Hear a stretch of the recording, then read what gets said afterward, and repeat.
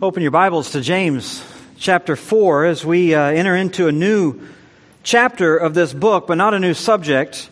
The Bible, you may or may not know, was originally written without chapter titles, and so if you were to read the original version of the book of James, there wouldn't be a break between chapter 3 and chapter 4, or any of the chapters for that matter. There weren't even really verses. All of those things were added really just a couple of hundred years ago. So if you're reading James just in its original form, it would become obvious to you that what we are looking at is just a long, continuous discussion of the issue of conflict. We really began with it at the beginning of chapter 3, where James began to talk about the issue of the tongue. And you remember in verse 9, he tells us that we, with one tongue, bless our Lord and Father, and with it we curse people who are made in the likeness of God. That's how he began the chapter, and then as he rounds near the end, he explains to us, not just rebuking us for our duplicitous tongue, but he confronts the attitudes that produce the kind of bitterness and jealousy that eventually manifest itself in these kinds of toxic words. He tells us in verse 15 that this bitterness and jealousy comes from a kind of wisdom, a proposed wisdom, which is really earthly, unspiritual, and demonic. And he contrasts all of that with true wisdom, which he says is abounding with peacefulness and gentleness and reasonableness and full of mercy and good fruits. False wisdom that promises truth but just produces toxic bitterness. True wisdom that eventually produces an environment of peace. So James has already given us a tremendous amount of insight when it comes to conflict. When it comes to animosity, friction, all of those kinds of tensions that develop between us and other people in the various environments where we live. He's already given us tremendous discernment about how to use and understand the use of our tongue and how to deal with issues of conflict. But he's not finished just yet. And as we move into chapter 4, we see the language that he is using clearly indicating that he has much, much more to say to us about this topic. In fact, he begins in verse 1 and 2 speaking about quarrels and fights. And you can see all the way down even in verse 11 and 12 when he's speaking, and he's still addressing the issue of how we speak evil against one another. So James has much to say about this issue of bitterness and evil speech. And James 3 and 4 really is perhaps the most thorough analysis of interpersonal conflict that you will find in any text ever. Any single text, any one place. It is the most thorough analysis of conflict from any single passage of Scripture, and with divine authority gives us the most keen insight into these kinds of frictions that arise between people. James basically is dissecting, we might say, dissension among us, or giving us the anatomy of a conflict. Now, I thought about sort of beginning this message by giving you all kinds of statistics and all kinds of examples about how conflict surrounds us all the time. But then, I thought I don't really need to do that, because you know very well conflict between siblings, conflict between parents and children, conflict between friends, conflict between co-workers, conflict among leaders, conflict among politicians, conflict among nations. We know it. It is all around us. And it is too familiar. It's personal. There's probably not a single one of you here today who is not either in a conflict or recently coming out of a conflict at some level. So what James is saying here is not abstract. It's not distant from you. It's not vague. It is a part of your life. It is something that has defined you. It has maybe impacted you from a personal level, from a marital level, from a parental level, from a career standpoint. This kind of conflict has marked your life. And what James is saying here is therefore not distant from where you live, but it is distinct. It is distinct from probably what you've heard. It's distinct from the common notions and the common idea when it comes to diagnosing conflict and diagnosing your problems. Because virtually everything written on the topic, almost everything you read or hear, focuses on external circumstances, external factors. The problem is your environment. The problem is your upbringing. The problem is all the stress that you're under. The problem is your job. The problem is your boss. The problem is your spouse. If you just knew the problems that he had or she had, then you would understand, someone might say. The problem are your parents who are too demanding, too strict, too overbearing, too whatever. Whatever it is, as the conflict erupts or as the conflict just burns on, the common assumption, the common description and explanation always seems to come back to the external factors. 10 years ago, a Stanford University social psychologist, Philip Zimbardo, published a book entitled The Lucifer Effect, with a subtitle, How Good People Turn Evil. It was a New York Times bestseller for a number of months, and still many people cite this book. It was written really as a response to what Zimbardo looked at as an outbreak of all kinds of animosity and agitation. He wrote it kind of at the height of the Iraqi war. He wrote it not long after the Abu Ghraib prison scandals and the political turmoils that were surrounding us. He talks about the Palestinian and Israeli conflicts, the school shootings in our own nation, and on and on and on. He lists a whole number of factors about this explosion, he felt like, in our society of animosity and aggression and anger and conflict. And what he concludes is that basically all of this stuff is not the result of what he would call natural disposition. It is what he calls situational.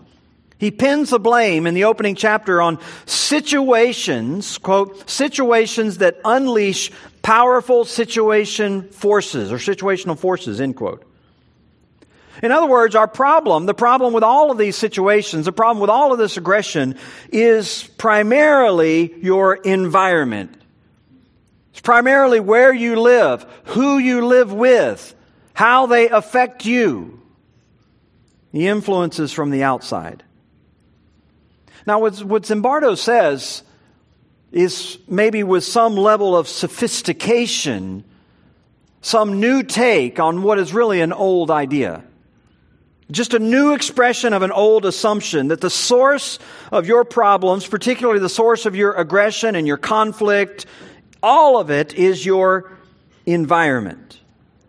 It is the circumstances that you find yourself in. Well, listen to me.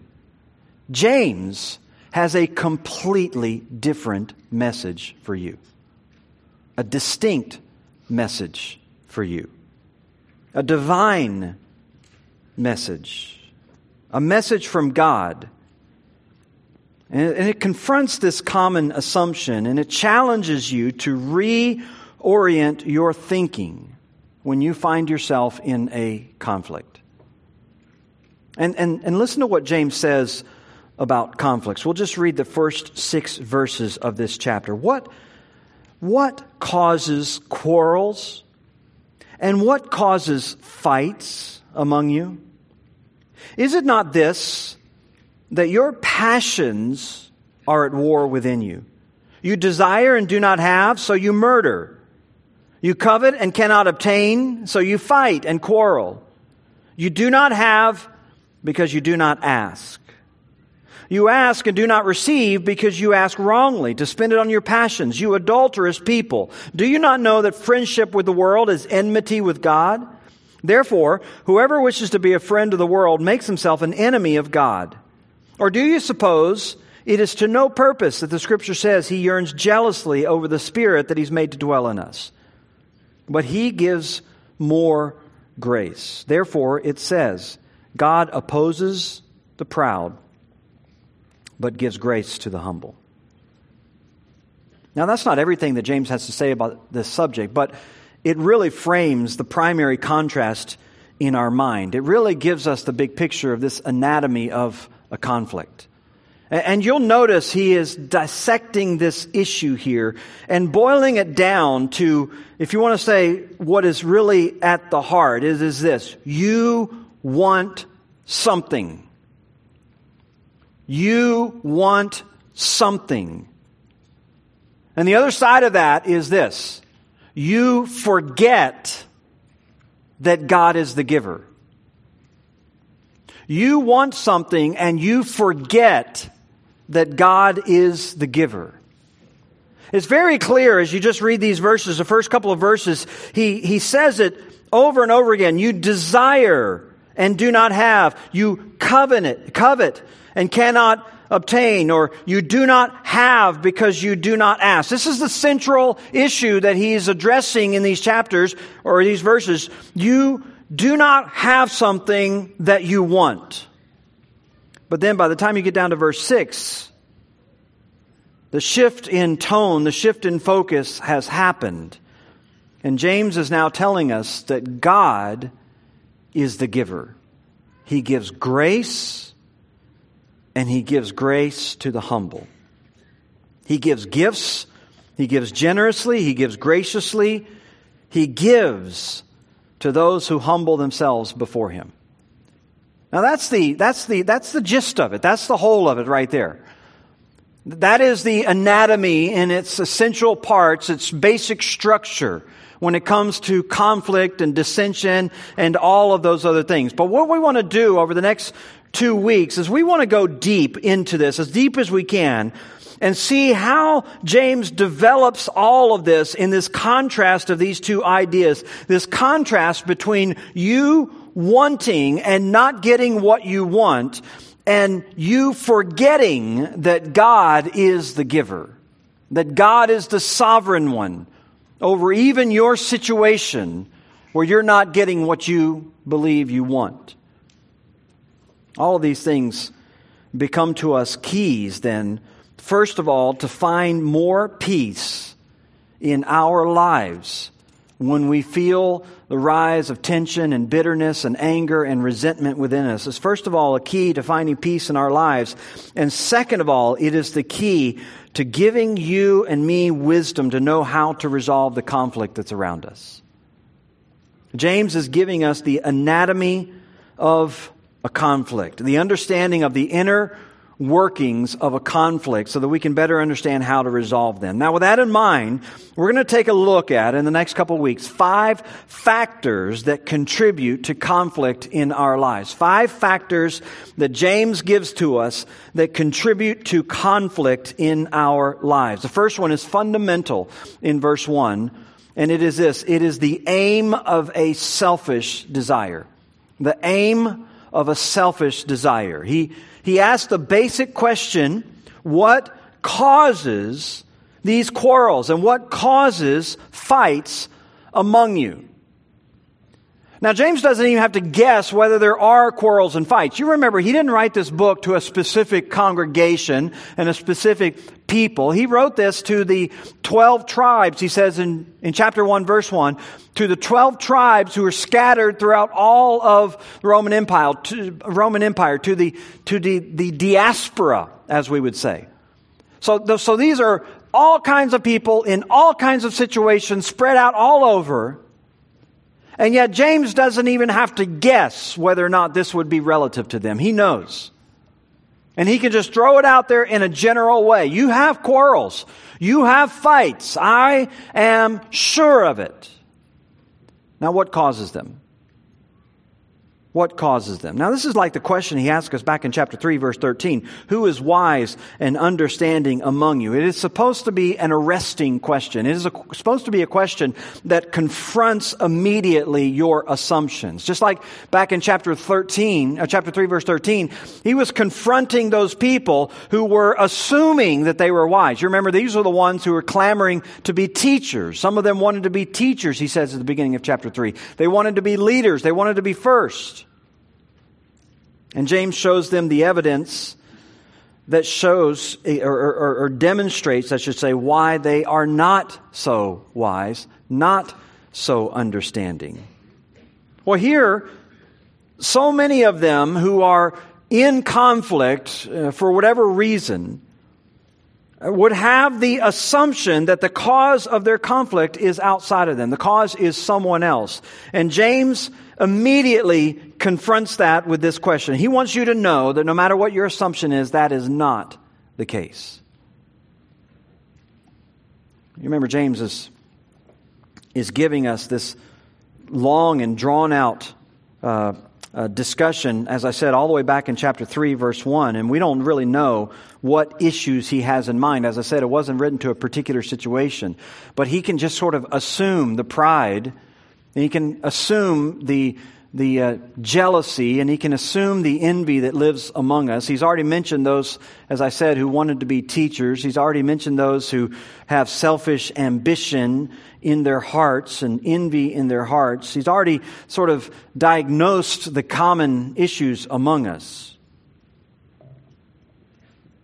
And he wants people to know, he wants them to question themselves. Where does this come from? Well, he tells them exactly where it comes from. Is it not this, that your passions are at war within you? It's not some other person. It is not your children who are giving you such a trying time right now. It is not your spouse who isn't doing everything you want them to do. It isn't your boss who is coming down hard on you. It isn't your employees who just won't yield and submit to you. It isn't your coworkers. It isn't your environment. It isn't your upbringing. It isn't any of that stuff. Where does it come from? In general, in a general way, if you have quarrels and fights, James says, where does it come from? Is it not your passions? Now, you might think that your situation is different. Oh, sure, I understand. Some people are selfish. Some people are greedy. I understand that gets people in trouble. But you have to, for me, I mean, I'm on a crusade. I'm fighting a good fight. If you understood what this person was doing, if you understood how difficult they've been and how they treated me and how all of this stuff, and you can just give the litany and the long list. James doesn't make any allowance for that. He doesn't open the door to that at all. D. Edmund Hebert says, the unpleasant fact is that their turbulence comes from the desires that battle within you. It derives not from a noble fight for the truth, nor an environment that is beyond their control, but from their own self-seeking desires. End quote. In other words, every conflict, no matter what you find yourself in, every conflict, every one of them is completely under your control. Because it comes from your pleasures and your passions. The word is hedonai. Hedonism is the word we derive from that, which is the belief that pleasure is the highest good. Hedonism is a kind of devotion to pleasure as the aim of life. And in a similar way, James is here talking about a kind of devotion to your pleasures as your highest aim. Making pleasure, making self-satisfaction, self-gratification, self-exaltation, making all of that your highest purpose. And then James in verse 2 even adds another word, you desire, which is sort of the typical word for lusting or just being driven by your appetites. You desire, or he even says you covet, which is the same word back in verses he used back in chapter 3, verse 14 and 16, which was the word for jealousy or envy. So it's all just jealousy and envy and greed, and all of those things are coming from within you and driving the conflict. Someone has something you want. Someone has some power that you covet. Someone has some possession that you want your hands on, or someone is getting praise and attention that you believe you deserve. Someone's taking away an opportunity that you think is rightfully yours. It might be as small as a parking place in the shopping center. And they swing in there before you get in there, and you just blow up. Or they cut in front of you in the line, and you just bristle with anger. I saw this. I was standing in line for my visa in Kenya, and it is a chaotic environment. I mean, the country itself is loosely governed by rules. And so, really, as a matter of culture, you go stand in line and you kind of take your place in the queue, and just you have to endure the next hour of person after person after person cutting in front of you. And you could get all upset about it. I mean, you could go to blows over it if you wanted to. Or you could just sit back and say, I'm not going to let that bother me. I'm not going to let bitterness or anger take hold of me. It just is what it is. If God wanted me through this visa check thing any faster, He would have put me at the front of the line, or He would have kept those people from landing in their plane, or whatever it might be. But I don't really have to worry about taking this. Is it unjust? Sure, it's unjust. Is it wrong? Sure, it's wrong. But it doesn't mean that I have to allow that to rise to a conflict. I remember standing there just kind of, looking at my phone or whatever, minding my own business, and just watching the temperature and the anxiety of the people rise around me as this was happening, and making little comments at one another and all of these things. Someone takes something you want. They fail to give you the honor that you believe you deserve. They don't recognize your efforts at work. They don't notice that you did the dishes last night. They don't pay attention to the clothes you folded. Or you fall into self-pity and anger because you believe that you're having to give up more, do more than everyone else at work. And that desire forms in your heart. Some knick-knack, some toy, maybe a home or a car or whatever it might be, or maybe it's just profit. Maybe it's just making profit on a job, and you see someone taking advantage of you, and you explode in anger.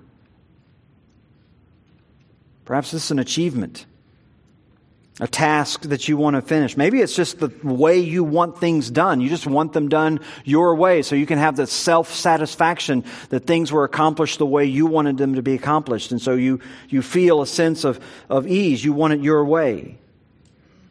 Whatever it is, all of these desires are within you, and they basically amount to one thing, to selfishness.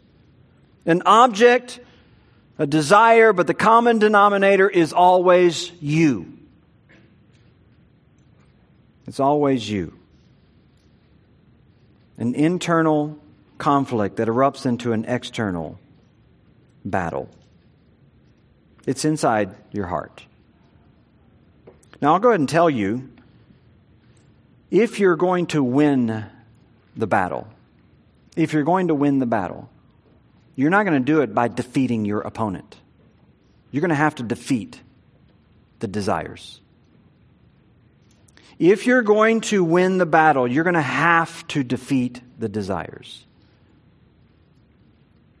You can't give in to an earthly, fleshly, natural, demonic wisdom that comes from below, as James talks about in the previous chapter. You can't give in to that jealousy and that selfish ambition. You can't give in to all of that stuff. You're going to have to give your mind over to a heavenly wisdom. You're going to have to deal with these desires in your heart. This is the Christian view of conflict.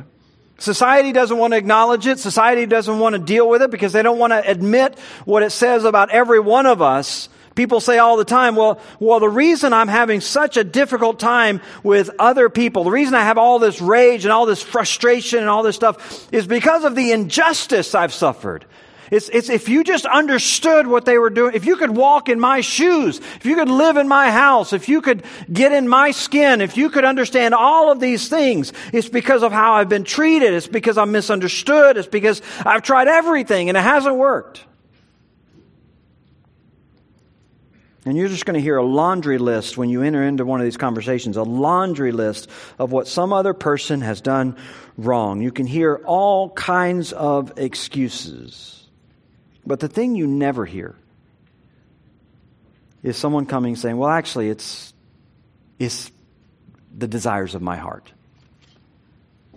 Yeah, I've got all this conflict because I got these unrestrained selfishness in my heart. But this is the divine view. This is the biblical view. You can read all the experts you want. They can get all their nuances, all their intricacies, all their sophistication in all of their books. But if you want the divine view, this is it. Listen to the words of Matthew 15:19. For out of the heart come evil thoughts, murder, adultery, theft, false witness, slander. The world believes all that stuff comes from something else. You have a murder, they want to deal with all the external factors. They want to take your guns or your video games or whatever it might be. All that stuff has got to be dealt with outside. They tell themselves it's outside. That is the problem. It's the environment. Because it helps them to maintain a sense of self-righteousness. But the Scripture tells you it comes from inside. In fact, James says in verse 1, these are desires which are at war within you. It's military language. The stratuo is the word here. They're at war within you. They're strategizing. Your inner cravings of the flesh, they're always strategizing how to overtake your soul. It's same language that Peter uses in 1 Peter 2:11, the passions of the flesh which wage war against your soul. So there's a battle that's going on in your heart and mind and for your conscience. If most people really saw the appalling selfishness that's in our hearts, they would be horrified. And so what we do is we battle to keep all of that stuff at bay. We battle to keep all of it sort of hidden and suppressed, but it lives there. And then at times we give in to the battle and we just let ourself and we let our selfish desires overtake us. We let them win in a skirmish. And James uses this term of military conflict, an ongoing long-term military campaign, guerrilla warfare, where desires and passions and idols, we might say, in your heart, they are intended or intent on capturing and enslaving and ruling and dominating and destroying you. You understand, probably as well as anyone, the ugly selfishness that's there. You try to keep it suppressed and hidden, but at times you give in. And for whatever reasons, you feel justified to give in to your basic hedonism. Suddenly, your own satisfaction, your own enjoyment, your own pleasure becomes your chief purpose. And it erupts, and anyone getting in your way is an object of attack. Which is where James takes us as he moves beyond the aim of these selfish desires to the second factor that contributes to conflict, which is very clear in this anatomy. It is the attack against others as the problem. The attack against others as the problem. When you give in to these desires, waging war against your soul, they take control of you. The next step for you is to take aim at someone outside. James says, you desire and do not have, so you murder. You covet and cannot obtain, so you fight and quarrel. Whoever stands in your way now has to be overpowered, overcome, beaten down, or just eliminated. The person who stands in your way, the person who holds your possession, the person who is in the way of your ease and your comfort, the person who is in the way of your material profit, the person who's in the way of your reputation, that person has two options. They can either just surrender to your bellicose beating of them, or they can just suffer the consequences. Because you're going to go after them. You're going to make their life as miserable as you can. James says you murder, which is obviously strong language, but no stronger than Jesus. In Matthew 5:21, you've heard that it was said to those of old, you shall not murder, and whoever murders will be liable to the judgment. But I say to you, everyone who is angry with his brother will be liable of judgment. Whoever insults his brother will be liable to the council. And whoever says, you fool, is liable of hellfire. So Jesus' point is the actions, the outcome, it can take all kinds of forms. It might be murder, or it might just be insults, or it might be criticism, or it might just be belittling language to someone. But the origin of all of it is the same. It's the same inner impulses. Will Varner says, James's language sounds so extravagant, so exaggerated in our ears that we might feel we must refuse to see our small-time disagreements and occasional squabbles as meriting such a description. But if we take this line, we only show how imperfectly our thoughts have been brought into captivity to the obedience of the Messiah. End quote. This is it. This is the divine perspective. James doesn't just limit his language to those major categories of conflict. It could be the angry cry of a little infant, the tantrum of a child, the bullying of a teenager, the criticism and gossip of associates and friends, the manipulation and contention that lives in your workplace, the verbal assaults that are cast across the internet, the attacks and rhetoric between politicians. It can be murder, it can be massacre, it can be everything in between. It all comes from the same source. It's what's in your heart. Concern with your own interests above the interest of others. So our inner discontentment boils over into outer attacks, and all of it aims at the destruction of whatever's in our way. We become hostile. We become critical. We tear others down. We say everything we can to discredit them. We're consumed with having them eliminated. We're consumed with vengeance. And James's emphasis is that these internal desires are driving all of this. You have to attack the internal desires to begin with. You have to attack the internal desires. Look with me over at 1 Corinthians chapter 6, just to show you a very practical application of this. Paul's writing to believers who are also having similar kind of animosity. And he has such a simple, profound solution for them. 1 Corinthians 6, when one of you has a grievance against another, does he dare go to law before the unrighteous instead of the saints? So this is somebody who has a grievance against another brother, and he basically is choosing to litigate this. He's going to litigate this. We understand that. We live in such a litigious society. Verse 2, or do you not know that the saints will judge the world? If the world is to be judged by you, are you incompetent to try trivial matters? Or do you not know that we are to judge the angels? How much more the matters that pertain to this life? So he's talking about the eventual coming kingdom. And what he's saying is that we, the saints, will judge the world. You say, well, what do you mean we're going to judge the world? I mean, I thought God was going to judge the world. He's talking about the redeemed world. He's talking about whenever you and I reign together with Christ, which Christ promises we're going to do. We're going to reign together with Him. Who we're going to reign over? We're going to reign over the world. What are we going to be doing? Well, part of what we're going to be doing is making judgments. He says, don't you know that you're already going to have this very dignified and very exalted kind of responsibility to judge the world? You're even going to judge the angels, he says. How much more then matters pertaining to this life? So, if you have such cases, why do you lay them before those who have no standing in the church? I say this to your shame. Can it be that there's no one among you wise enough to settle a dispute between brothers? But brother goes to law against brother, and that before unbelievers. Now listen to what he says in verse 7. To have lawsuits at all with one another is already a defeat. Why not rather suffer wrong? Why not rather be defrauded?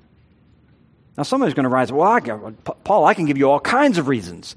If you have long enough, I can list out all of my reasons why I shouldn't be defrauded and why I shouldn't suffer wrong and why this shouldn't happen, why this is unjust. But Paul's not concerned with that. He's not concerned with that. He knows that the quickest way to diffuse whatever conflict it is for you just to give up whatever your desires are. You just give up whatever your intentions are. It will absolutely resolve the conflict.